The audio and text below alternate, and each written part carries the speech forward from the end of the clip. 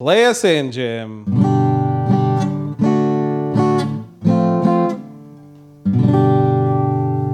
And welcome to a special edition of the After Improv episode. So special. Oh, shit.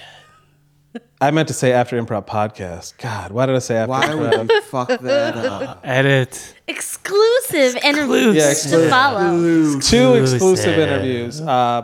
We just wrapped up the 5th annual Detroit Improv Festival. I can't say anything right today. We just wrapped up the fifth DIF, and we got two really great interviews. One with Nancy Hayden, and the other one with Jaime Moyer. Jaime Moyer.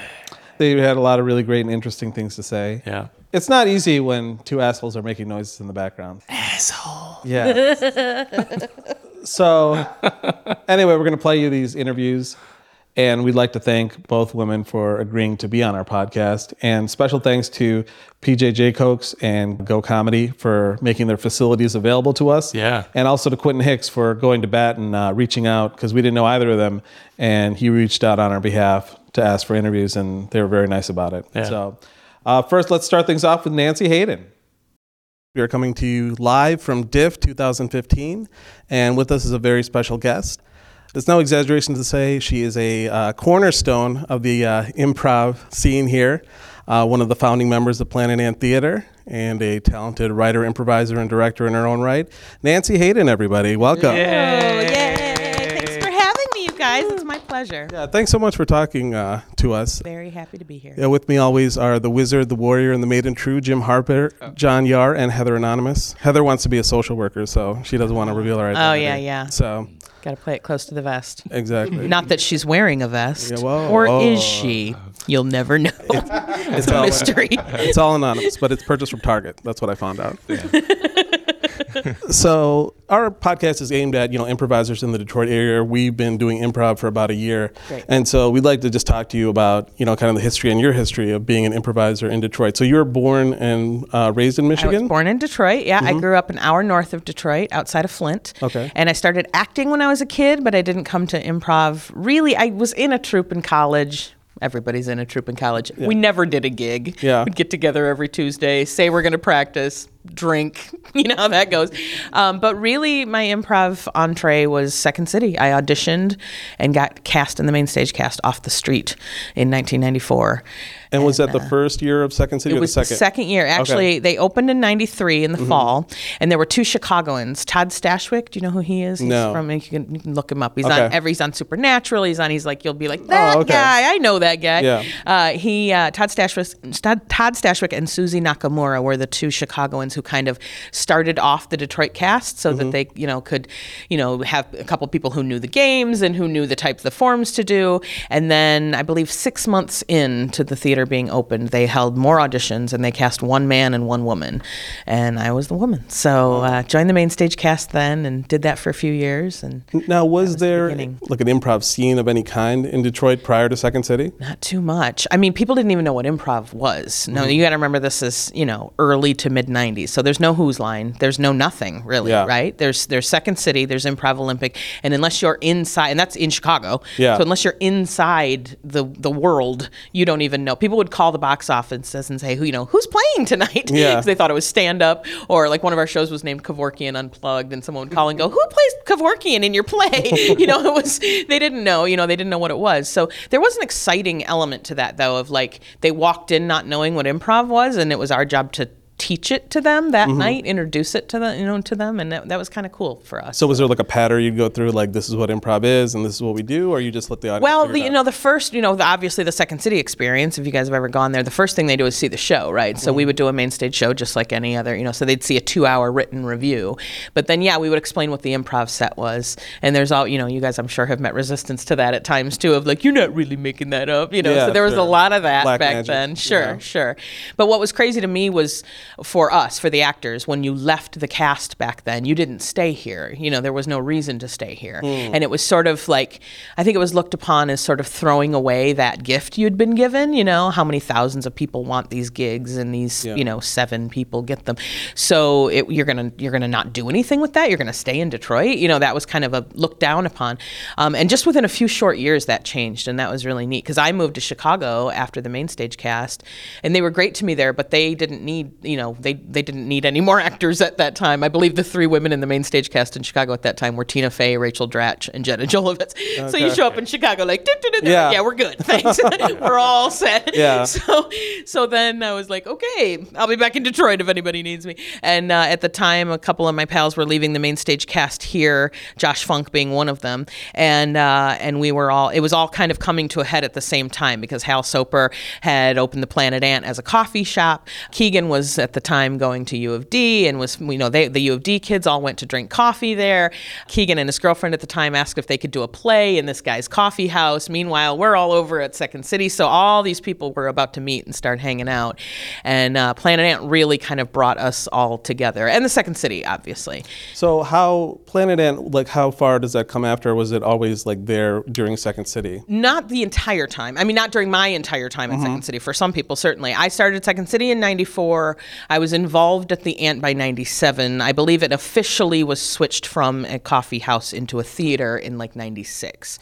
So by 97, Josh had left the main stage cast and started a band called Park, and they wanted some PR for the band. So they thought, what if we write a play about a garage band, and our band plays the band? So we wrote a play called Garage. Oh, I see. And so, and this was how awesome Hal was. We had dates on the books for that show at the Ant before we'd ever put pen to paper. He was just so trusting. And working at Second City, it's a phenomenal gig. It's a great experience, but everything you write has to be, approved. Vetted, Your director, your producer, everybody. So we used to say that, the freedom at the Ant was the thing that, to make a group of people that are working, 6 days a week in improv and sketch, want to do improv on their off day. Yeah. Like you got to think about that. It's like, we're doing this, Wednesday through Sunday. What do we do on Monday nights? We improvise together. Yeah. So that's how the Monday night thing became, and Margaret and Josh and I started the Planet Ant Improv Colony, and it was just to, mess around and have fun and have a place to just play on Mondays and have some fun together. And who knew that 15 years later? Yeah, now we're there. Yeah, now you guys are there. That's so amazing to me. And and I every time I talk to anybody about the Ant, I give props to Margaret, and I give props to Margaret all the time anyhow. Yeah, Margaret, she's great. One of my dearest friends, but like she. It just wouldn't still be there without her, because over the years we've all kind of gone to these other places and have gone on to do these other things, and whether we've been around on Mondays or not, Margaret has always kind of been the person to helm that effort and keep it going, and it's so amazing now to see a whole new revitalization and life for Monday nights at the Ant. And there's a big training center there now. Yeah, a lot of students. Yeah, right. We're part of like Mike McGettigan. We're part of the first writing class they've put together. I think they had maybe a long time ago. Or yeah, something, we used to. Well, that was kind of how we started doing what are sort of the Ant processes. What that began was sort of a pay-to-play class that Funk would teach. So it was like, hey, I'll teach you basically how we write a show at Second City. So, you'd pay to take that as a class, but then you'd actually write a show. And then at the end of the class, we'd run the show for 6 weeks or whatever.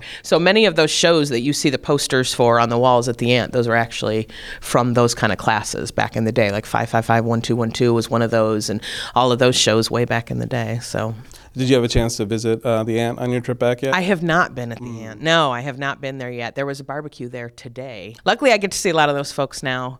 We even started the Planet Ant West thing out in LA. Yeah. So is that officially underway, or? Yeah, I mean it's not underway like in a brick and mortar building right now, but we are playing every other week. At you are already okay. Yeah, there's a group playing that's been doing a run every other Thursday. Okay, and like Steve Forbes, who just made the home team. I think he played this past Thursday. Oh, he did. All right. First show, because Jamie and I were cracking up. We're like, "Welcome, buddy. We're all leaving town, so have a great first show. None of us will be here." Yeah. It was like, Well, it's funny because he just I think like last month maybe maybe June he got added to the home team, and then they were joking like, oh, now he's already leaving, right? And so now he gets there, and everybody comes back here. Back here. Yeah. So I might understand right that you went to, like, after you were in the Detroit cast, you went to Chicago, then came back? Yeah, I did. I moved to Chicago, and like I said, they were wonderful to me. I was teaching there, and it was great. I even took some classes at IO. It was sort of like, how else can I get, because I had auditioned off the street. Yeah. I had never been in a training center, and that was exciting to me. So I started at the beginning levels of IO, which, I'm a huge proponent for the basics all the time, and I think, and I know a lot of fellow main stage alums who will sort of do workshops or, classes like that. And so I did that, just, started to get to know the IO people. And a couple things kind of all happened at once. Like there was family stuff going on, good family stuff. Like my sister was getting married and having a baby at the time. But yeah, I remember talking to folks back here and saying, like, so where are you going to go? Like, new friends who were leaving the second city. And one by one, they were saying, I don't know, I think I might stick around here for a little while, and people were staying in Detroit all of a sudden. Yeah. And so I realized, wow, there might be some opportunity. And I really got a bug, I think, around that same time that I wanted to direct. And because I had been teaching, and I taught in Detroit, and I taught in Chicago. And at the time, they had only ever let 2 women direct main stage shows. So I was like, oh, well, I'm going to do that. So I went back home, and I started directing the touring company. And I directed, Rico Bruce Wade was now artistic director, producer at this time. And he and I had been in the cast together. So we started a thing called alternative shows, which were basically begun because they were auditioning folks and they didn't have a spot for them necessarily yet in the touring company or in the main stage cast, but they didn't want to let them go because they were so good. Basically. Yeah.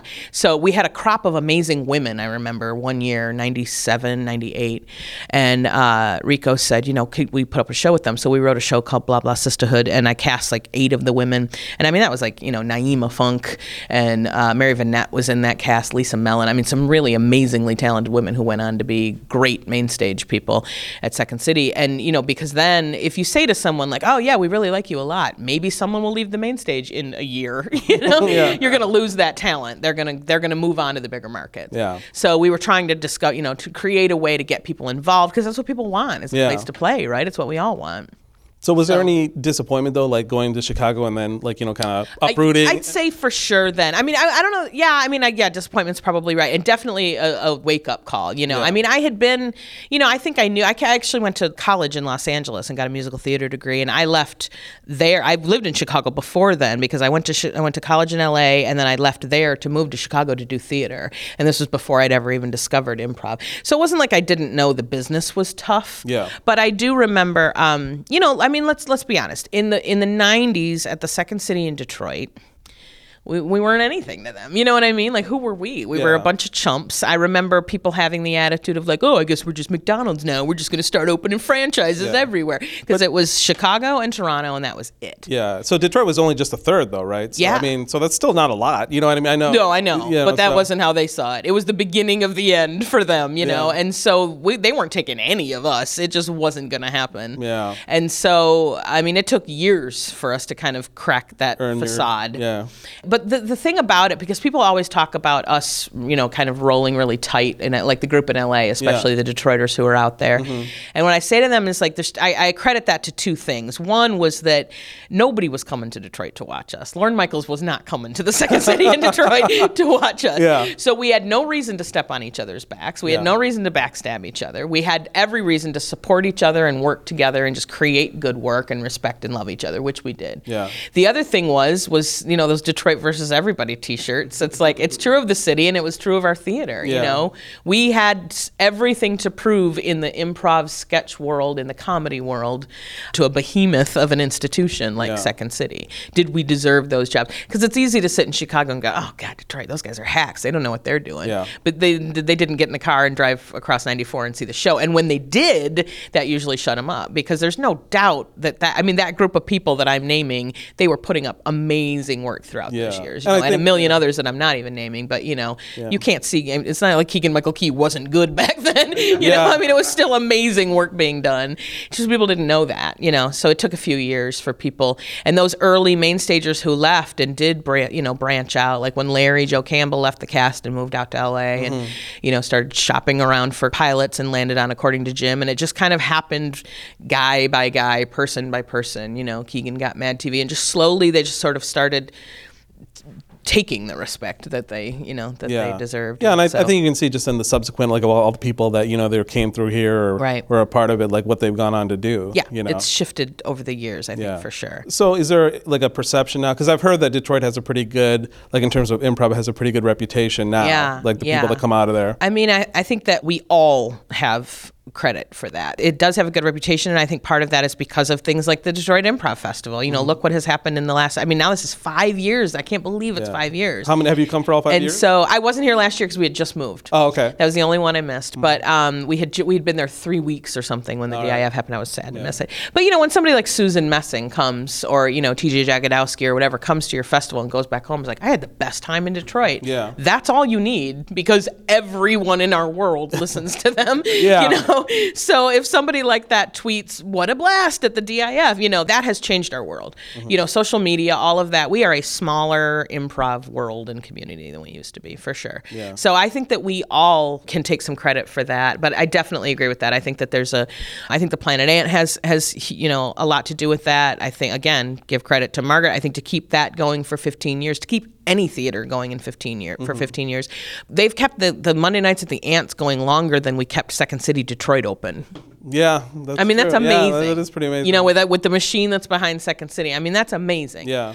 Granted, it's we have a smaller house to fill. Yeah, but still. But through bad and good, because the Monday nights are fantastic now, but we had some Monday nights where it was like, more of us than them, over the years. And so to watch it grow again, there's definitely been a resurgence, and I think we can call it a community now, and that's neat. That's exciting to me. Yeah. So, and I think you're right. I think it does have respect, or they're just too scared to say it to our faces. Yeah, I know. Yeah, that's a good part about being from Detroit. Well, you're from Detroit. It's like, if they don't respect us, they're never going to tell us. I know. A lot of violent suggestions. They're afraid we're going to stab them. Yeah. Yes, and shoot. So. Yes, and you're dead now. Yeah. For insulting my town and its improbabilities. Yeah. So in your childhood and stuff, because you mentioned like walking over here that your brother worked at the box office in Second City. Yeah. So like, was he an improviser? Yeah, he was an actor. He was an improviser. Hilarious guy. Yeah, my whole family loved to laugh. Like, we grew up laughing. And I think cherishing that as a really important skill to have. My dad was a really super funny and charming guy, and I think we grew up watching my parents, love to laugh together and love to laugh with their friends, and it's my main memory of my house was cracking up a whole lot. So yeah, and I think my brother also introduced me to the comedians at the time. I grew up during the 70s and 80s when it was like, I remember Saturday Night Live coming out and all of that, and Gilda Radner was my idol, and my brother would listen to the Steve Martin's Wild and Crazy Guy album over and over again on headphones, and so that was sort of where I learned comic timing. And he and I would watch TV, this is pre-cable, and we'd watch, MASH or whatever, and these shows, and we'd memorize scenes. Did you watch like SCTV? Dorks. Oh yeah, actually SCTV for sure. And my brother had that uncanny ability to just sort of recite a scene after he'd seen it one time. So the next night at the dinner table, we'd be, doing scenes, but like we all do, right? We'd do dialogue back and forth. Yeah. And I don't think you realize it at the time, but I think you're learning your comedic timing, and I think you're training your brain to think that way and to learn that way, And I tell my improv students all the time that it's not about being necessarily the funniest person in the room the way you'd think of telling jokes. It's more about being able to mine down into yourself for how you feel about everything, or how the character feels about everything. It's just about being able to make those clear choices about how that person feels. And the funny, obviously, as we all know, will take care of itself within the situation.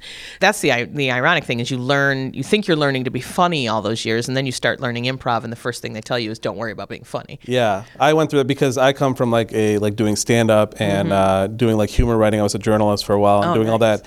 And then I came to improv, and doing short form, that was a big help, And then long form, I'm like, I have to redo everything, Yeah. So I think the guys that I worked with in the Second City cast, I remember like Jerry Minor, Rico Bruce Wade is another really good example. Everybody that comes at it from stand-up, I think, has that shift to make, because you're used to protecting yourself. There's nobody there to have your back. Yeah. So if something goes down, you immediately step out to save it. Yeah. And these are two of the most generous guys, that I've ever known. Rico is one of the best guys in the world, and it's just that instinct of like, you don't have anybody. You're not used to having 6 other people there, right? To help too. So you just step down and do it.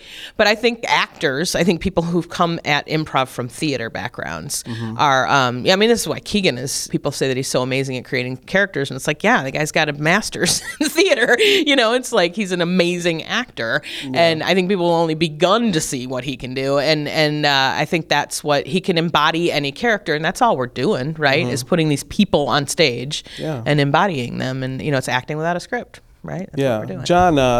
John and I were taking an improv class together. Quentin Hicks, as we were saying. There's a guy in there, Pat, who actually went to school. Like Keegan was his classmate, and he was just telling us about how he was even amazing. Like back then, like he went to see him at a show and stuff. He's definitely got that thing, and so many of the folks that I worked with at the Second City in Detroit do, and that's what's amazing is you don't realize when you're in your early 20s and you're starting out working with those people that you think they're the most talented people you've ever known, but you don't realize that they're going to be some of the most talented people you've ever known. You know what I mean? Like I was so lucky to work with so many of the people that I did and to learn side by side with them, because you guys learn every time you improvise in your classes, every time you play in front of an audience, certainly. So I was learning shoulder to shoulder with Josh Funk every night on stage, and because the way we learn whether we're doing it right or not is solely on whether the audience laughs or not. That's it. Absolutely. They are the ultimate judge of what we do. So I think that it's something that you learn trial by fire, right? Well, especially for you, right? Because did you actually go through formal improv training before you auditioned? You didn't, right? I mean, yeah, of course. No, I didn't. She's shaking her head no. So just to get into how you got into improv, like what first, because you said you did it in college, your college group. What school did you go to in LA? Western Michigan. In LA, I went to the American Academy of Dramatic Arts. Oh, okay. But I went to 2 years at Western first. Oh, okay. And it was not an improv group. So, but it was just short form? I remember playing games like in my friend's living room, but honestly, I don't remember ever doing a show. But yes, it was totally short form. I didn't even know what long form was back then, And so when you auditioned for Second City, what did they have you do? Did they have you do like a monologue? Oh my God. That audition went on for a week. No joke. We started on Monday with, I don't know how many thousands people show up for these jobs. I mean, it's an acting job in Detroit. It's an equity acting job in Detroit. Yeah. Like it was, 2,000 people, 3,000 people. I don't know. Wow. And then they cut down to like 500. I just remember every night the phone would ring with a callback. And I went Monday through Friday, every day. I was like, can you come back tomorrow? Can you come back tomorrow? Can you come back tomorrow? And then and we did everything from cold reads to playing, I remember playing Party Quirks, and I had a dog on my face. And I remember the stage manager telling me after that, he's like, that was when I voted for you. He's like, you committed to that. He's like, I remember at one point somebody said something and you liked the idea, and so you started going like this, like the dog's tail was wagging. Yeah. But it was one of those it was like improv boot camp to the point where you're just like shell shocked. I don't even remember half of what I did that week. It was like, yes, I'm spinning plates and I'm telling jokes and I was trying so hard, but we did cold reads, we did everything, and then on Friday I got the job, and we didn't know that they wanted us immediately. Like the girl I was replacing, her last night was Sunday. And I thought it was going to be like, we're going to bring you in slowly for a month. Yeah. So they took us upstairs one by one, and we thought they were doing these personal interviews. Like, okay, we've done all of the audition. Now we're going to interview you and see what we think. And they were telling us. Mm-hmm. And so the other two girls went up first, and they came down. I'm like, what'd they ask you in the interview? And they were like, they didn't want to talk about it. Like, well, yeah, they're rude. Yeah. And then I went upstairs, and I don't think I'd even sat down yet. And they were like, we liked what you did this week, and we'd like to offer you the job. It was crazy. And I went home with a videotape and the script, and I had one day to learn the whole main stage show. Wow. And then Sunday was my put-in, and Wednesday was my first night. That was it. And I remember sitting out in the house Friday night, because that theater was impressive. I mean, it was 375 seats, all tables and chairs, and it was just that. It was a gorgeous theater. And the lights go down, and they had that Gobo, that Second City logo Gobo on the stage that would shine right on the stage of the Second City. Yeah. And I just got these goosebumps, and was like, there's no way that's me, that I get to do this. It was the craziest feeling in Did the your world. family come out for your first night? Oh, yeah. Oh, yeah. And many times after that. It became my parents' favorite stop to bring their friends. So they come all the way from near Flint? Yeah, I think they were living in Clarkston by then, but still it was a drive. But yeah, they loved it. They'd bring their friends down, their family, and my mother still refers to that my original cast, as you kids. I just thought you kids were the funniest kids I'd ever seen. No one made me laugh like you kids. So yeah, it was a great group. It was a wonderful time. And what's crazy about it is, as improvisers, we come in, and this is why I'm so grateful to this craft. You go in as an actor, like I did, musical theater actor, no less. Yeah. There's no less employable thing in the world than that. And you come out a writer, a director, an editor, a teacher, and that's how I make my living. 20 years later, what I do on a day-to-day basis is I teach, I write, I coach, and these are the skills that I would not have if it wasn't for Second City and if it wasn't for improv. And I'm so grateful for it. And did they start you on that right away, like the writing and? Oh yeah, we went in. I mean, I joined a show. They cast when you're not in the process, obviously, but they usually cast because they're getting ready for a process. So yeah, we actually went into a process with, again, at the time, you don't realize who you're working with, a guy named Tom Giannis, who went on after us to direct Pinata Full of Bees, which was the first show that went from standard review style, which they'd been doing since 1959, to a long form show with callbacks. And now that sounds so run of the mill. It blew everyone's minds. Yeah. It was like, what characters are coming back? What is going on? Yeah. It like told a story and had a narrative, and it was insanity. And he was, he's gone on to direct. He directed all the Tenacious D stuff, and he's just an amazingly talented guy. And yeah, you don't know who you're working with at that time. It's like, oh, here's our director Tom. Okay, and we did a heck of a show. It was amazing to be able to write satirical comedy for Detroit, for that town at that time. This wasn't far after like Coleman Young, that far. You know what I mean? We're talking the early to mid 90s. Yeah. We had a song about white flight called Movin'. That we're singing to the people who flew. Yeah. Because those are the people who drove downtown to see the show. So it's like, so they're all sitting out in the house having driven down from Birmingham and Bloomfield, and we're singing this song about, I remember one of the lyrics of the song was, instead of 5:30, we'll get home at 6. Our lawns are so tidy. Our house is so pretty. One day we'll commute downtown from Traverse City. Because it was just all about and so it was a white family. And because that was the other great thing was we had 3 African Americans in that cast. Oh, okay. So, and that had never been done in Chicago, ever. So we were able to say things because I think they felt very strongly like if we're going to tell the Detroit narrative, we're going to tell it, right? Yeah. So Jerry Minor, Angela Shelton, and Chris Smith were the 3 in the cast at the time. And they wrote some brilliant, edgy, great, fantastic stuff that addressed race. And we said some stuff, we took advantage of that because that's your job, Yeah. And to be able to kind of explore that at 23, 24, like, what do I want to say? You don't even know what you want to say at that age, So that was neat. It was really cool. I don't remember how we got on that. I don't even know if I answered your question. That's exactly how this podcast is, believe me. It's like, okay, good. You're like, we asked you where you were born. Yeah. And you told us about a racial song you wrote, so thanks for that. But that's what I heard about the difference between Detroit and Novi was the amount of edgy stuff they could do. Yeah. But you were gone by that time. No, I actually taught out in Novi. I performed a little bit out there, too. Toward the end, they started bringing in, once the main stage cast was gone from there, they would bring in, best of reviews. Yeah. And I did a couple right at the very end. Songs of the Second City. We did one where we actually did that Movin' song. Oh, that was really awkward. Yeah. And then we did a political show out there, and I was in a couple right at the end. But I taught out there right up until the very end. But it was definitely because there's only when there was an actual main stage cast out there who were supposed to write original material. I mean, what are you going to write about? You know what I mean? There's a long line at the Froyo place. I don't know, property taxes, everybody. Right, am I right? Lawn maintenance. What's the worst thing happening in Novi? So it just takes that bite right away. I mean, there is a reason why the word city is in the name Second City. Yeah, it's second suburb. It is not supposed to be second suburb. Yeah. It's just was not invented to be that at all.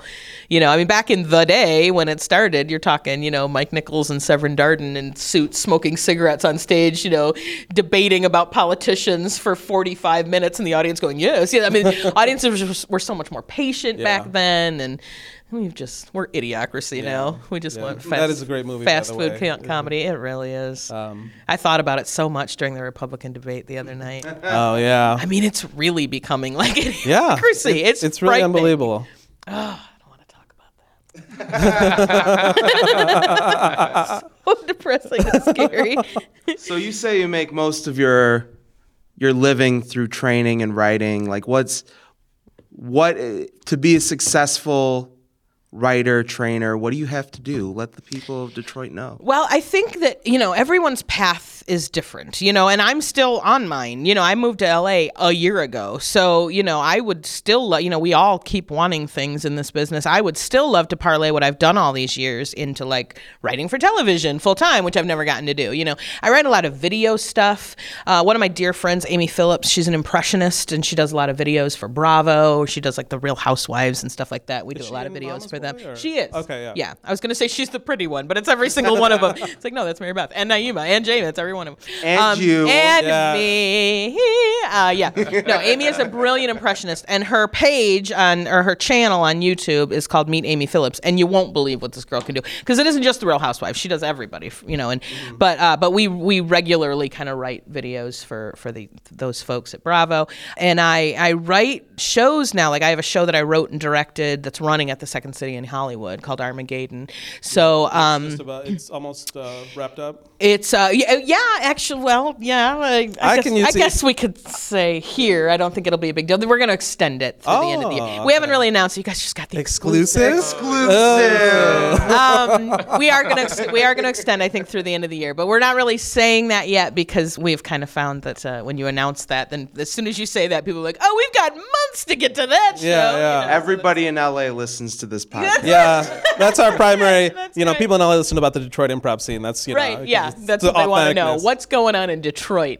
It's been a blast of a show. It's got a phenomenal musical director named Dan Wessels. He was one of many people who wrote the music for 50 Shades of Grey, the musical that ran off Broadway last year. He's just insanely talented and a fantastic cast. It's running tonight actually in Los Angeles at 8:00. But that's been a joy. So stuff like that, which I just wrote that one, like sat down at my computer and wrote it. Or I also work as a director a lot, writing, like supervising a cast of people, writing like the main stage cast does. But I think in terms of making your living as a writer, it's any way you can get there. I think if you've got to decide what you want to write, and go for that rabidly. If you want to write for late night, then try to get into the NBC, late night writers program. If you want to write for sitcoms, then take somebody's sitcom writing class, spec writing class or whatever. You've got to narrow down what you want to do. I think focus is, and not to say that we can't all multitask in this business, because God knows I do, but I think that helps a lot, especially for writers. It's like, well, what do you want to write? Because that's a really general, that is a wide, broad term, and so if the more specificity you can have with that, the better off you're going to be.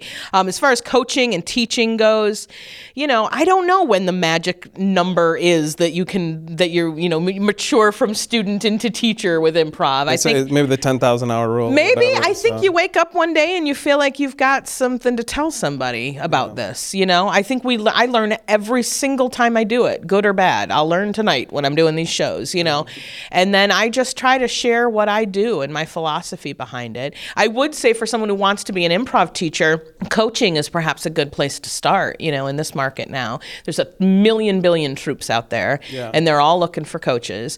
So if you've got friends who are just kind of one rung down below you, who are like, hey, we just started a troupe and we'd love some advice, and you want to start off as a coach, because a coach is really, what is it? It's an outside eye, right? Yeah. It's, hey, this is where a good edit would have maybe been helpful in that scene, or you haven't played a character in a month. That kind of advice. Some object work eventually. Right, exactly. Once you get a suggestion of a where, you should actually put the scene there, But I mean, once you've got anything to impart, I think, and so maybe coaching is a good way to get into that, and then teaching sort of naturally comes from there. It's teaching improv. If you'd told me 15, 16 years ago that I was still going to be an improv teacher this much later, I don't think I would have believed it, but it's a joy. It's so much fun to do. So again, I don't know if I've answered your question. No, that answers it.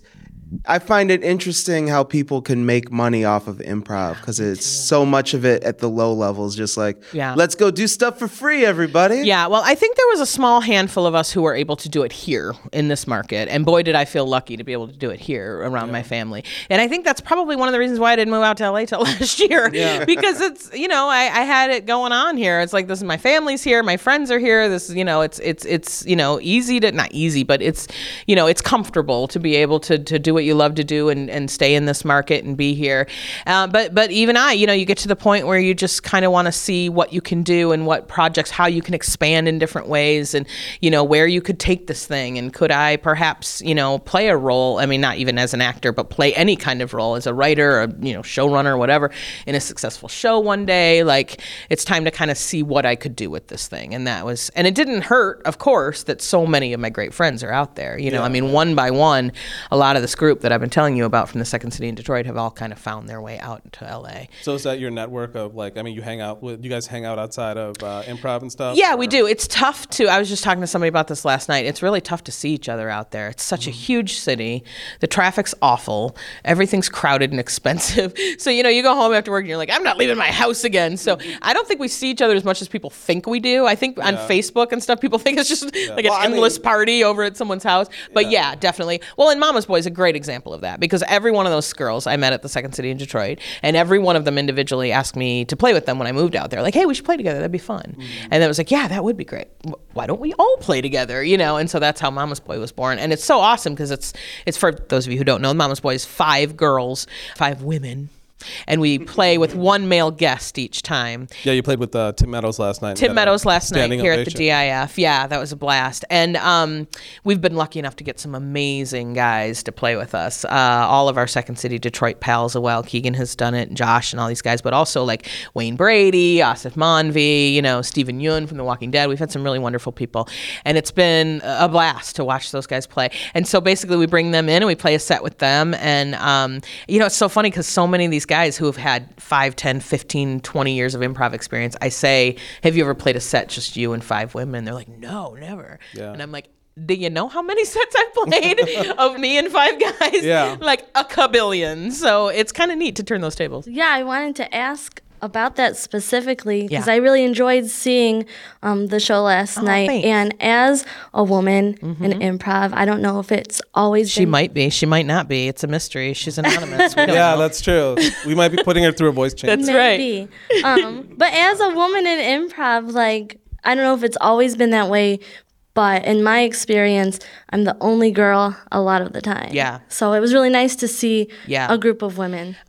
Our business is definitely changing. I mean, when I started, if you took a suggestion of a relationship and someone said doctor and nurse, and I stepped down, and I know this because I've tested it before, and I stepped down and said, nurse, would you please hand me those forceps, and made myself the doctor, it would get gasps and laughs. Like, I can't believe she did that. Frederick, she made herself the doctor. Incredulous. It is definitely changing, and we owe big props. Let's pour some out. They're still with us. Yeah. I mean, people like Tina Fey, Amy Poehler. I mean, these people I'd like to kill. They are changing the face of. I don't think Women Aren't Funny can even begin to fly anymore. You know what I mean? Thanks to so many of these amazing women. But I will say that our gender role's still there. Absolutely. I think unfortunately we are not raised to be funny. We are raised to be sweet. We are raised to be pretty. We are raised to be quiet. And then the job is, when you then go into comedy, is to kind of have that rooted out of you and pulled out of you. And we often have further to go than guys. I didn't. I was obnoxious. No, I'm kidding. But I was just a loud broad. No, but I mean, many of us women have further to go than guys in terms of expressing our opinions. In a group of people, we're not the ones to stand up and shout out. If you're in a meeting with 9 guys and we're kind of used to, without even thinking about it, letting them all speak first. And I will say this, I have never ever worked with a guy in 20 years, worked with a guy in my cast, in any cast, who has kept me down in any way, who has been misogynistic to me. I don't think it comes from that. I think more often than not, and I might take crap for this, more often than not, we stop ourselves in this business. I really do. I know there are guys out there. Absolutely do I know that there are stand-ups and guys out there who are like, women aren't funny, don't listen to her. Do I think there are guys in Hollywood who don't want to give jobs to women? Of course, I'm not naive. But I'm talking about on that stage, in that set. Never ever have I stepped down and had a guy put his hand on my arm like, I got this, baby. You know what I mean? Like, never have I had someone tell me not to enter a scene or hold back more or, didn't want to be in my scene that I was pitching or anything like that. I've only worked with, personally, guys who were supportive, wonderful, and treated me as their equal. And I think it's because I behaved as their equal. And, there's a great story about Amy getting to Saturday Night Live. You guys have probably heard that, Poehler. And she was in the writer's room with Tina, and Tina was introducing her around to everybody. And she said something, and someone said, oh, I don't think that's very lady. She did some character, and someone said, oh, I don't think that's very ladylike. And she just turned around and went, I don't care what you think. And she was completely serious and scared the crap out of the guy. And she meant it 1,000%. But of course, she did it in character, But that's kind of a famous woman warrior story, because then she just went on to kind of own the joint. And because if you've got the talent to back it up, eventually they're going to listen to you. And that's what I tell the women I teach. Like, just own it. And if you step out there and you do it right and you do it well and you get your laughs, just like the guy standing next to you, who's going to have the guts to tell you to sit back down? Yeah. Well, you have a show to get to. I do. We don't take any more of your time. I'm sorry. I told you I would talk. Yeah, no. For like 3 days. But I'm getting the signal from John here, so we're going to wrap it up. But thank you so much. Yeah, Thanks, yeah. guys. This We was really a joy. appreciate it. Thank Nancy you. Hayden, everybody. Yay, You're amazing and we guys. love you. Oh, I love you guys. DIF. Woo. And we're back. So we're just laughing at the stuff I cut out. That was a really interesting interview, I thought, because a lot of the stuff I don't know is about the history of Detroit Improv. And I think most of the improvisers that are coming up now really don't know where. I knew there was a Second City, but I didn't know. Yeah, the interviews we've gotten up till now was about the closing of Second City. This one was about the start of Second City in Detroit. Yeah, and one thing I was thinking about was, it's crazy to think about the level of competition, because I tried out for the launch cast and I remember saying like, wow, 40 people, that's a record, you know? And then she's talking about 3,000 or 4,000 people trying out. Yeah. She was one of 2 that got hired from 4,000. Yeah, that's crazy. But again, thanks to her. And look for her. She's part of the 313. She's part of Mama's Boy. If you ever get a chance to get out to LA and see her or Jamie. Coming up next is the interview we just finished like a couple hours ago. And that is with Jaime Moyer. And let's hear it. Hi, and we're here with star of stage and screen and star of this week's past Detroit Improv Festival, Michigan native and facial expression master, Jaime Moyer, everybody. Hi. Well, thank you for that rousing round of applause. I know. I've learned how to clap with one hand, Yeah. since starting this podcast. That's part of my skill set. So thanks a lot, Jamie, for doing this. You just wrapped up the 5th Detroit Improv Festival here in Detroit. Have you been to all 5? Or? I have been to all 5. And how would this year compare with all the others? Wow. It's so funny because last year was like a magical festival, and I saw so many great shows last year, and I thought, well, nothing will ever beat that year. But then I think this year edged it out. Like, this was just so fun. I saw some great shows. It's always good to come home and be with my friends. My friends are like my family. I'm an only child, so my friends are just everything to me. And to see them all and to get to play with your best friends, like, it's just a blast. I came back with Mama's Boy, which is a group that we founded in LA, but everyone in the group is a Michigan native. So it's me, Mary Beth Monroe, Naima Funk, Nancy Hayden Edwards, and Amy Phillips. And we are all women. Yeah, and they got a standing ovation, by the way. Yeah, the only standing ovation I saw. We were there on Saturday, was that? Yeah, Saturday.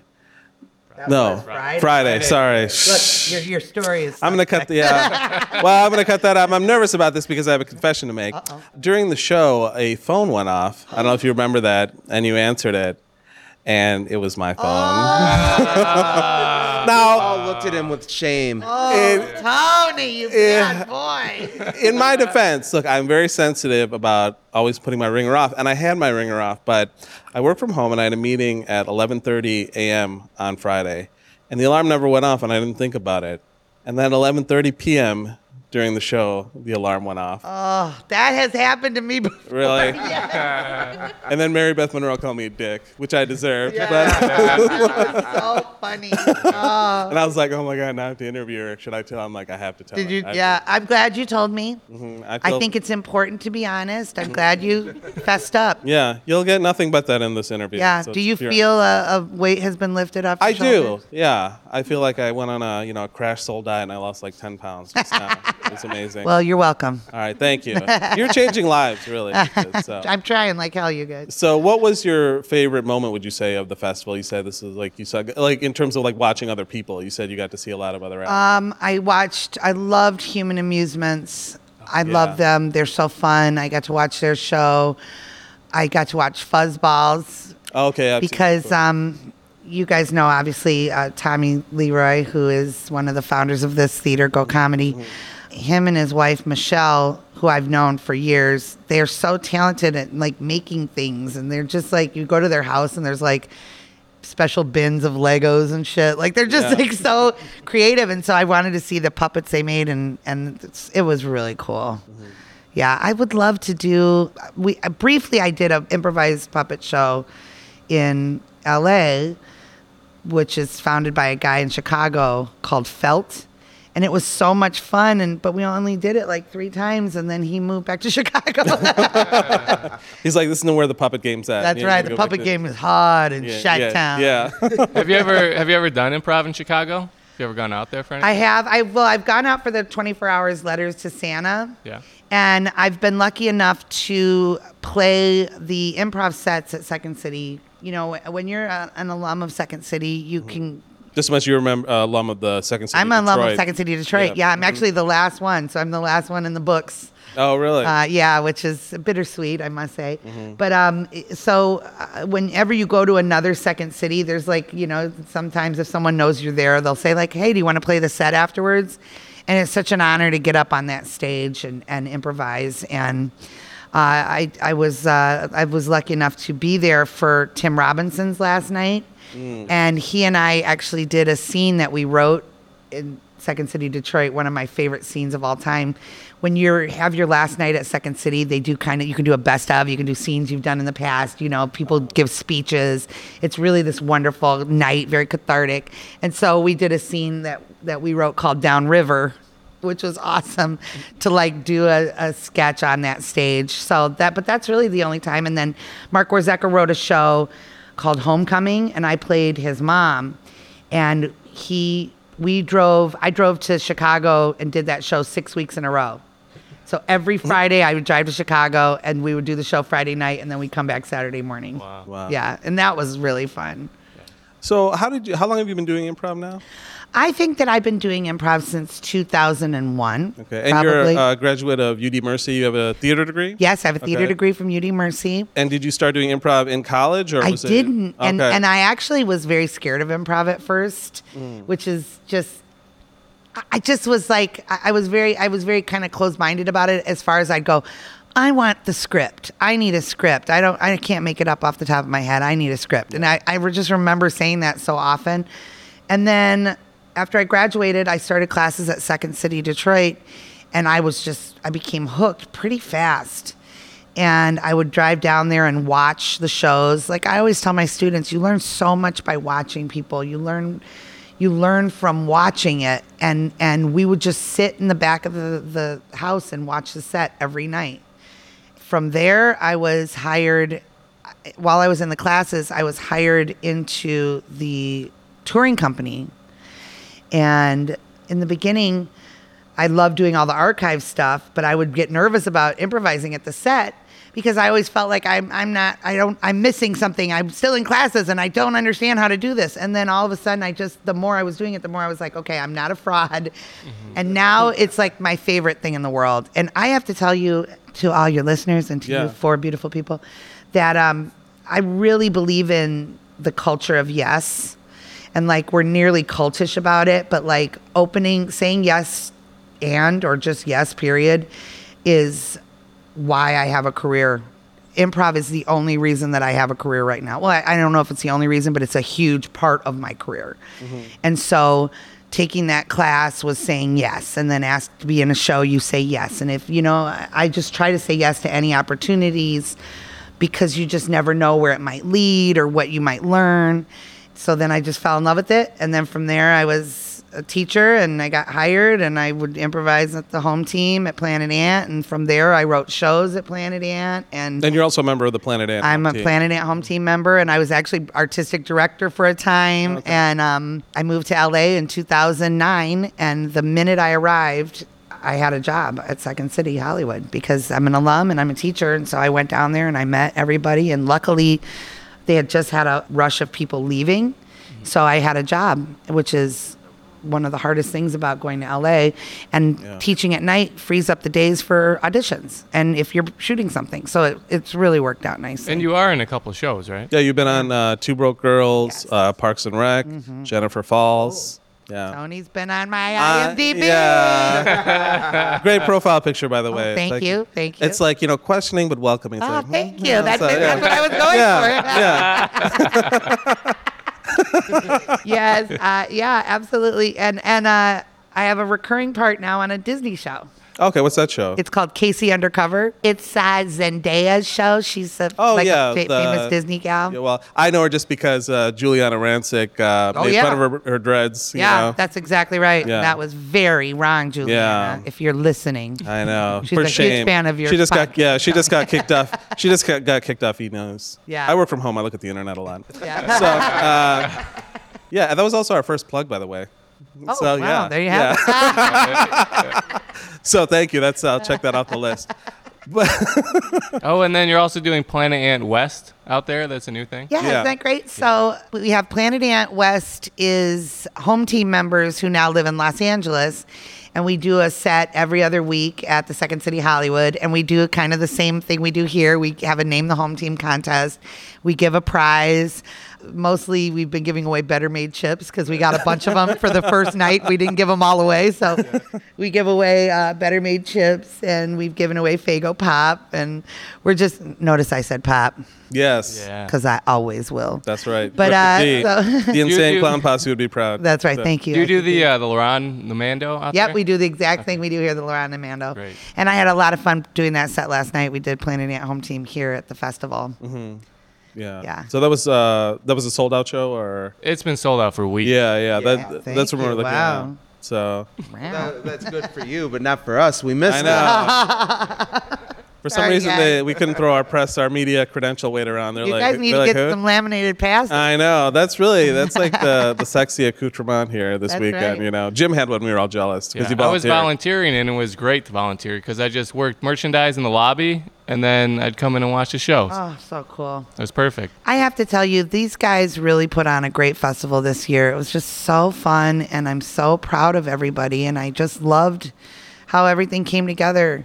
You know, sometimes you go out of town on shows and do shows or whatever, and sometimes people want to hang out afterwards, and sometimes they don't. And like we like to hang out. Like Yeah. I remember, I won't name any names, but I remember we did a festival once, and afterwards I was like, where are the people that are running this? Like, where are we going right now? And then all of us were like, let's just go out. And we all just went out by ourselves. Like we didn't, there was just no one around. I was like, who's in charge right now? Like, Was it the Albuquerque Improv Festival? That's my guess. I said I won't say okay. it. I will never tell. Right, that was Tony. my Mike Wallace moment. I really tried. You really tried. I know. Yeah, you really went. You tried to sneak it in there. Yeah. And I thought the venues were great this year because they're all within walking distance. Oh yeah. I think I love being at local. I thought that was really I'd never fun. been there before. I really think they're just growing the festival in a beautiful way, and they had great people come in, and it was an honor to play with Tim Meadows, who was just so friendly and hilarious. Like he was just a great guy, and Horatio Sands was awesome, and I got to play the All-Star show with those two, and being with the 313 was, I mean, it's just like being with your best friends. I don't know how else to say it. Anyone that improvises knows that we do it just for the joy of being with people we enjoy, you know? Yeah. Like it's a really a great way to spend time with people and have fun creatively and not learn how to play an instrument. It's like being in a band with no instruments, except we all do object work, and so we look like we play everything. Yeah. So how did you choose theater as your path? I heard, is your father an actor? Or? Yeah, my father's an actor, and my mother is also an actor. Oh, really? Okay. Yeah, both my parents are actors, and they both they really didn't want me to do it. They were like, "Get your degree in something else, sweetheart," and I was like, "I'm doing it anyway." So, Yeah. and I just have always loved live theater, and my mom had a theater when I was growing up, so I just was. Where did you what city did you grow up in? Here at Detroit, and she had a Okay. theater called the Attic Theater, which was in the New Center area. Okay.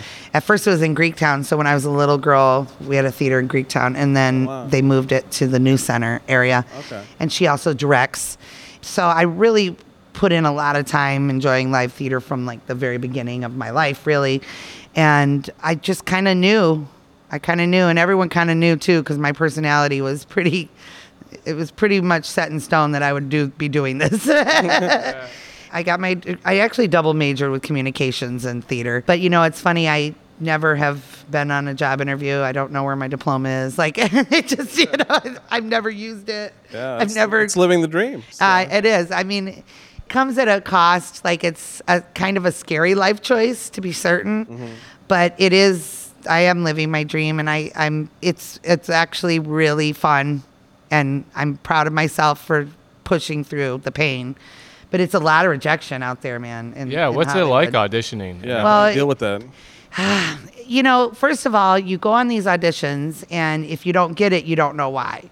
Right. So your worst voices are telling you tanked the audition, when in reality it could be just a myriad of reasons. Yeah. They have someone just like you, or you're blonde and the lead's blonde, they need a brunette, or the casting director's cousin's an actress. I mean, it could be anything, and you just don't know. So I've gotten close on a couple things, and then I don't get them, and then I'm like, sad about it. But the best advice I can give myself is not to, first of all, you have to not covet. Like, you can't covet other people's careers. You have to know that it's your own path, and whatever happens is going to happen, whether you worry about it, obsess about it, or not. And if you're going to get the part, you're going to get it. And if you're not, you're not. It's just like there's no in between. You can't rationalize it. And so you just have to go in, do your best work that you can at the audition, go home and really forget about it. Yeah. And then if you get something, it's just very exciting news. Is that something you gotta look at from your parents? Were your parents just involved with their own theater, or would they actually go out and audition for other things as well? And did you get to see that side of it early on? I got to see that side of it from them as well. My dad especially was a commercial actor. He got a lot of commercial work in the 80s, but he retired from acting, and partially because I think that it is kind of stressful. But my dream is to get a sitcom and then just have my dad play my dad and my mom play my mom. Oh, that would be awesome. Wouldn't that be great? Yeah, that would be awesome. Are you going to make them audition, put them through the ringer? Yeah, and I'm not going to call them for like a week and really sweat it out. Just have them do callbacks 3 or 4 times. Yeah, 3 or 4 callbacks. Yeah. I'm just not believing you as a dad. Yeah. Sir. It's like, so you wouldn't buy me more toys? Yeah. Remember when I wanted to go to Disneyland? Yeah. But one other way that I cope with the painfulness of the career is by doing shows.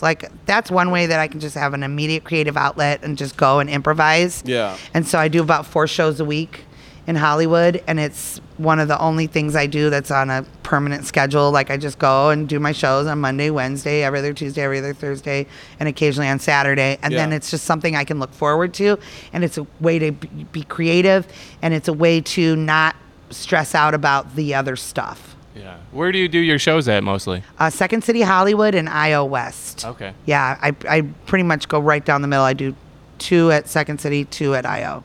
Would you say that you grew up in a funny household? Because I will say you're hilarious. Thank you know. Yeah. Yeah. Oh, I mean, Everyone, really. yeah. Tell me more. No, seriously, it's you made me laugh every time, especially at the 313 show. Actually, we saw 313 3 times, I think, between Heather and myself. We went to the Y show. I knew you guys look familiar. Yeah. Yeah. So Thursday, Friday, Saturday we saw. But you have a very distinctive voice. You know what I mean? Like a real presence. And is that something you think you developed over time? You were saying earlier that, I was sort of my personality was set in stone, when I was younger. Or is it something that, because you really do command the stage, not just with your voice, but even I noticed with your object work, or even how when my phone rang, you just just picked it up and saved it and you converted it. Tony, and stuff. stop bringing it up. Yeah, I know. Well, I think that this is going to sound a little bit crazy, but I am kind of. Hi, Andy. Andy French just walked in. What's up, Andy listeners. French? Celebrity walk-bys. A lot of celebrity walk-bys. I am kind of branding myself as myself. So it is me, but I'm kind of honing in on exactly what, and when I'm going in on auditions, I'm kind of giving them Jaime 5.0, you know what I mean? Or is that bad? It should be 10.0 or something. No, I'm ramping and amping. It's higher You're than too young to be on 10.0. Yeah. Oh, thank you. Oh, I'm blushing Yeah. again. You're higher than Tosh, he's only on 2.0. Oh, that's so, right. That's right. Yeah, okay. Then I'll go back to 5.0. Okay. But I'm just trying to show who I am in a pretty quick way. And that's what you have to do when you go in those rooms. You just have to go here's who I am. Boom.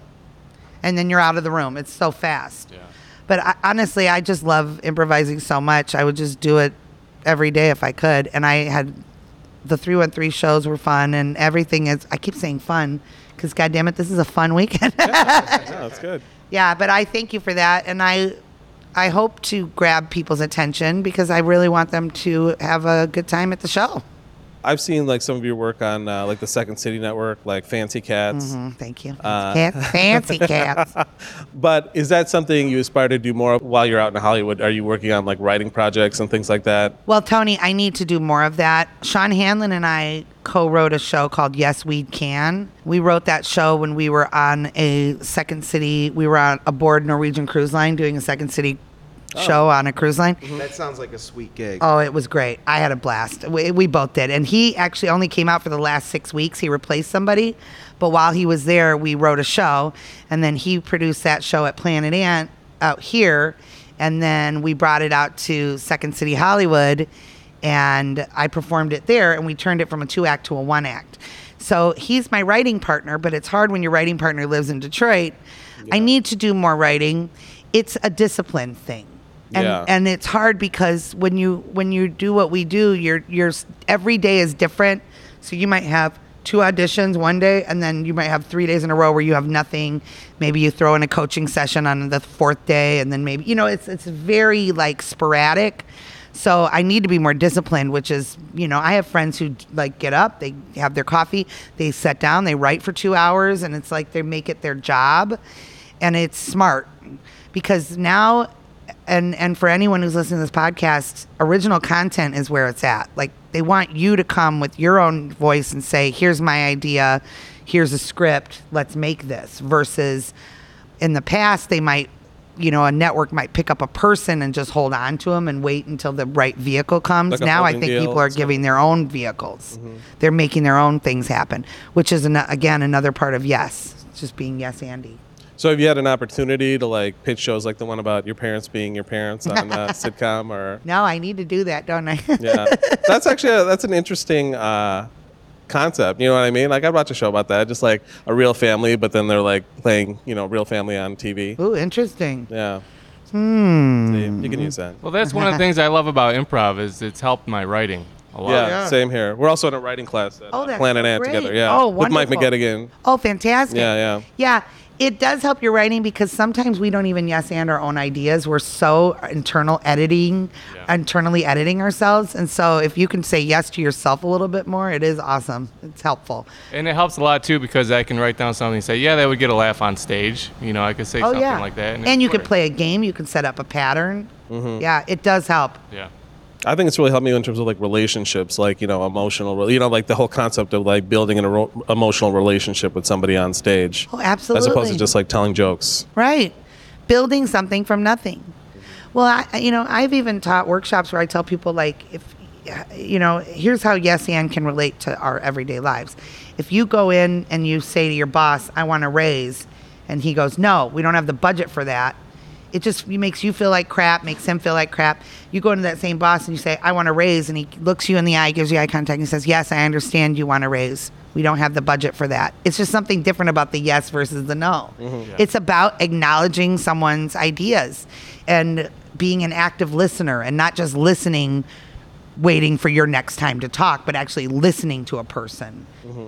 Yeah, it's really good for interpersonal relationship skills. I found it to be a great tool, and I think it can work in business. I mean, we teach those workshops, and because if you're in a job, let's say, and everyone's always saying no to everyone else's ideas, you feel bad because your idea got shot down, so you're quick to shoot someone else's idea down. It's like, well, you said no to me, well, I'm saying no to you. And it's like if everyone just would go, yeah, that's cool, let's spitball on that for a while, and then, you'll get to your better answers.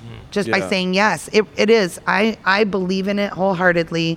If it was not for improv, I'm not sure what I would be doing right now. I just really don't know where I would be in my life and my career. Was there any alternate career path that you considered? No backup, baby. No backup plan. I'm in a lot of trouble. But even before you set out in theater, were you like, maybe I'd do this one day or anything? Well, I've always been told that I would be like a good wedding planner or event planner. I like to throw a good party.